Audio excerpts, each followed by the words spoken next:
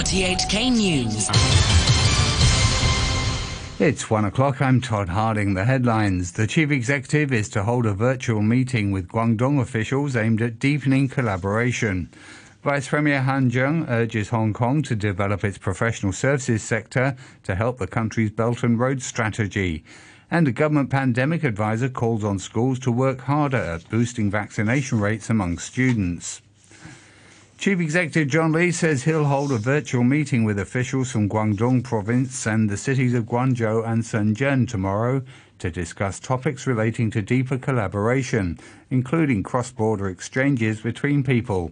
He said Hong Kong must strive to stay connected with the mainland and the rest of the world, but at the same time make sure people considered high risk are protected against COVID-19.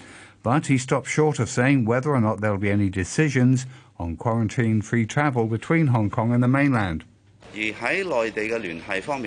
virtual meeting will also talk about our connection with the mainland. Of course, during our discussion, we will weigh out different options. To avoid confusion, I think it's not appropriate to disclose details at this stage, but we will actively consider any options. Vice Premier Han Zheng says the central government hopes Hong Kong will continue to develop its professional services sector to facilitate the country's Belt and Road strategy. Speaking at a Belt and Road summit, he also quoted President Xi Jinping as saying Beijing unswervingly supports the one country, two systems principle. Mr. Han said he hoped the SAR will continue to be a window for the mainland and the rest of the world's cultural exchanges. He said the central government supports Hong Kong's common law system and urges the city to boost its own competitiveness by continuing to provide legal, shipping and financial support for the Belt and Road Initiative. Government pandemic advisor Lau Yulung has called on schools to work harder at boosting the COVID vaccination rate among students. He was commenting after the Education Bureau said secondary schools that wish to resume full-day classes from November must ensure at least 90% of students are triple jabbed. Speaking on a Metro radio program, Professor Lau says slightly more than half of all secondary school pupils have received their third jab. As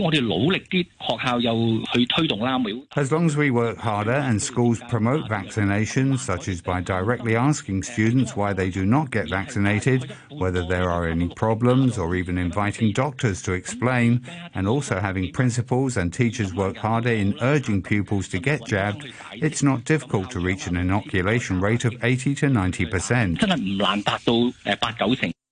A school principal says it won't be easy for secondary schools to maintain full-day in-person classes when the new vaccine rule takes effect in 2 months' time.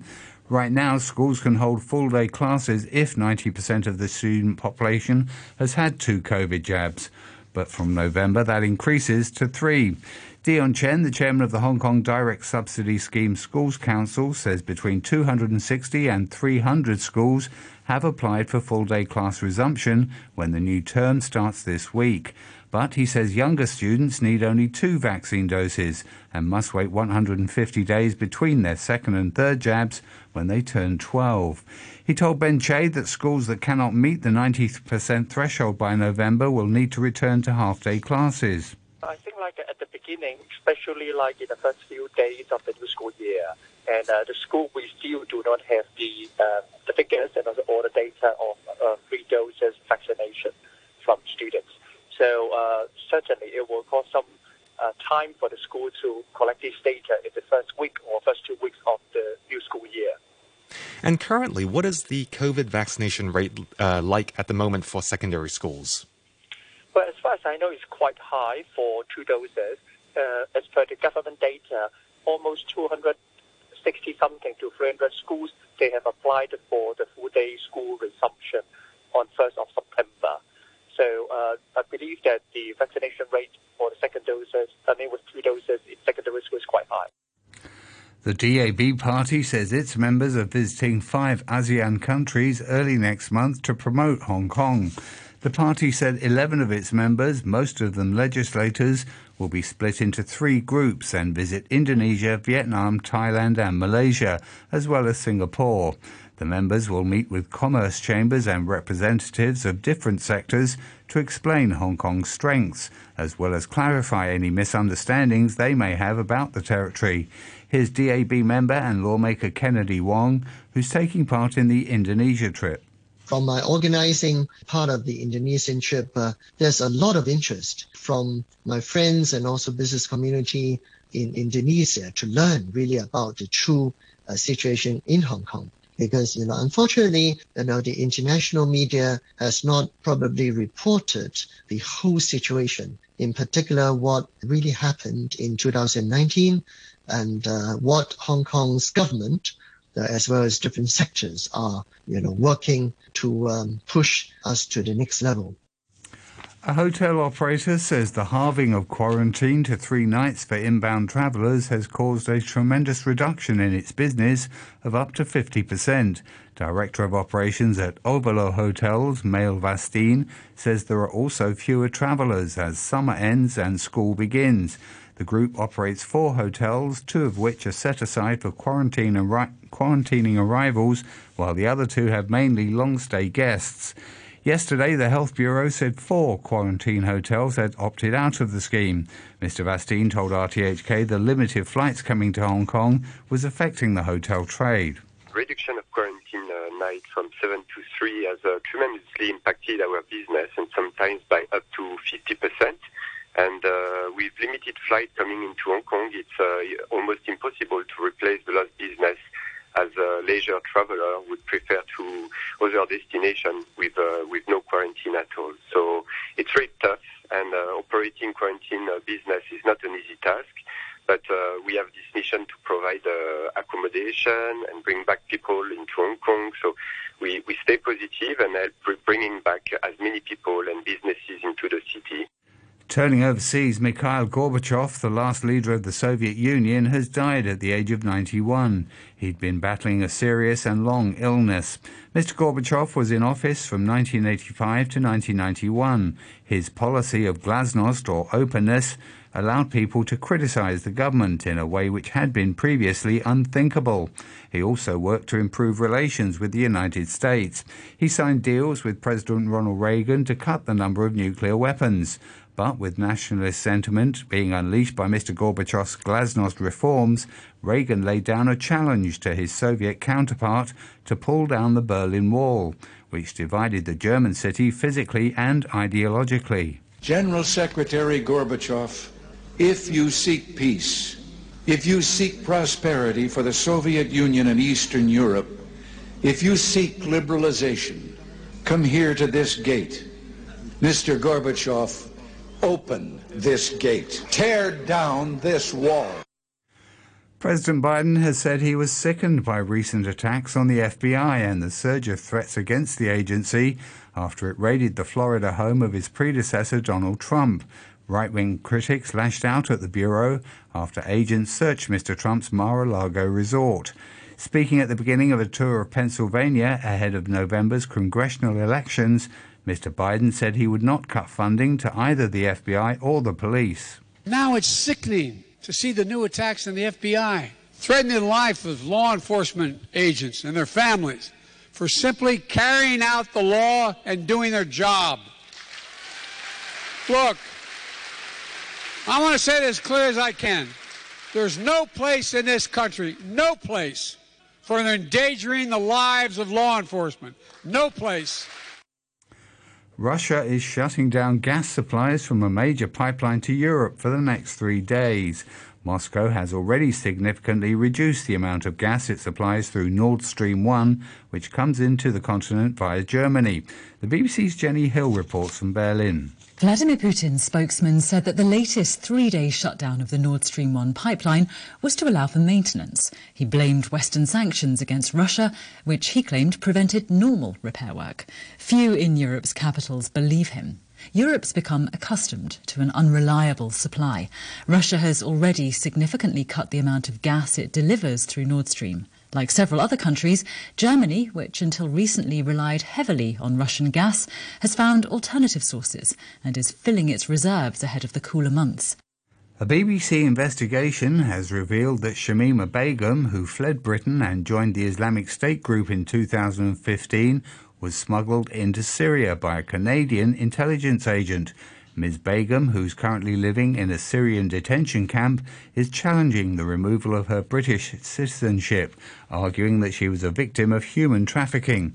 The BBC's Josh Baker has more details. Mohammed El Rashid met Shamima Begum and the two school friends she was travelling with at Istanbul's main bus station in 2015. The BBC has obtained a dossier which shows that he was gathering information on those he helped. A senior intelligence officer has confirmed to the BBC that Rashid was providing information to Canadian intelligence while people smuggling. The Canadian Secret Intelligence Service said it did not confirm or deny the specifics of its activities. A British government spokesperson said, "It is our long-standing policy that we do not comment on operational intelligence or security matters." NASA says it will try again on Saturday to launch its new moon rocket, the Space Launch System. Monday's attempt was cancelled because of last-minute technical problems. The uncrewed flight is the first step in the Artemis program, which aims to return humans to the moon in 2025. The BBC's Rebecca Morell reports. Engineers at NASA have been poring over data from Monday's cancelled launch attempt. A problem with an engine and a valve halted the countdown. But now the team say they'll carry out some repair work at the launch pad, and they're confident the problems can be fixed in time for another try at launching on Saturday. They'll have a 2-hour window to blast off from the Kennedy Space Center. Although, as well as dealing with technical issues, they'll also have to contend with Florida's stormy weather. But if it works, the rocket will release a spacecraft called Orion, which will go into orbit around the moon. To finance news, a short time ago, the Hang Seng Index was at 19,896. That's 52 points down on the previous close. Turnover stands at $55 billion. To currencies, the US dollar is trading at 138.5 yen. The euro is standing at $1 US, and the pound is worth 9 Hong Kong dollars and 16 cents. To sports, and at the US Open tennis, defending champion Emma Raducanu of Britain has been sent crashing out in the first round, losing in straight sets to France's Alice Cornet. Wimbledon champion Elena Rybakina is also out. She was beaten in straight sets by Clara Burel in the first round. Venus Williams also made an early exit. She lost 6-1, 7-6 to Alison van Uytvanck of Belgium.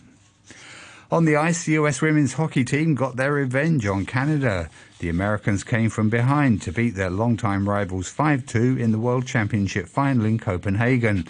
The US scored 5 unanswered goals after the Canadians had taken an early lead. The win ended their 5-game losing streak to Canada, who defeated the Americans 3-2 in the gold medal match at the Beijing Olympics. To football, and in the English Premier League, Southampton came from behind to beat Chelsea 2-1 at St Mary's. There was also victory for Fulham, as the BBC's Paul Serres rounds up the results. Southampton picked up a big win over Chelsea at St Mary's. The England forward Raheem Sterling had given the Blues the lead midway through the first half, but goals from Romeo Lavia and Adam Armstrong gave the Saints a 2-1 win. A late goal from the DR Congo international, Yohan Wissa, rescued a point for Brentford away at Crystal Palace in a London derby. The Ivory Coast forward Wilfried Zaha had given the Eagles the lead on the hour mark before Vissa's equaliser 2 minutes from time. The Serbian international striker Alexander Mitrovic scored his 5th Premier League goal of the season as Fulham beat Brighton 2-1 at Craven Cottage, inflicting Graham Potter's side's first defeat of the campaign. And Everton are still looking for their first English Premier League win of the season. The Toffees took the lead against Leeds United at Ellen Road on Tuesday evening, but a second-half strike from Luis Sinisterra salvaged a point for Jesse Marsh's side. The former Bournemouth manager Harry Redknapp says Scott Parker's comments about the club might have led to his sacking. Parker lost his job as manager of Bournemouth following Saturday's 9-0 thrashing at the hands of Liverpool. After the game, Parker said his club was ill-equipped for Premier League football. Redknapp believes his words got him fired. I'll be honest, what Scott was saying, I would have said a few years ago myself. But when I look at it now, when I saw him coming out with the comments, I'm thinking, Scott, I don't know if that's a clever thing to do, because I could see you're going to upset the people that pay the wages and have put their money in the club and whatever. You put them under a little bit of pressure. To the weather forecast, a few showers and isolated squally thunderstorms. Those showers will be heavier in some areas. It'll be hot with sunny intervals this afternoon, but mainly cloudy tonight. The outlook, sunny intervals with a few showers and thunderstorms in the next few days. Currently 30 degrees Celsius, humidity at 80%, and please be advised the thunderstorm warning is currently in force. News and weather, RTHK. Yeah, yeah, yeah.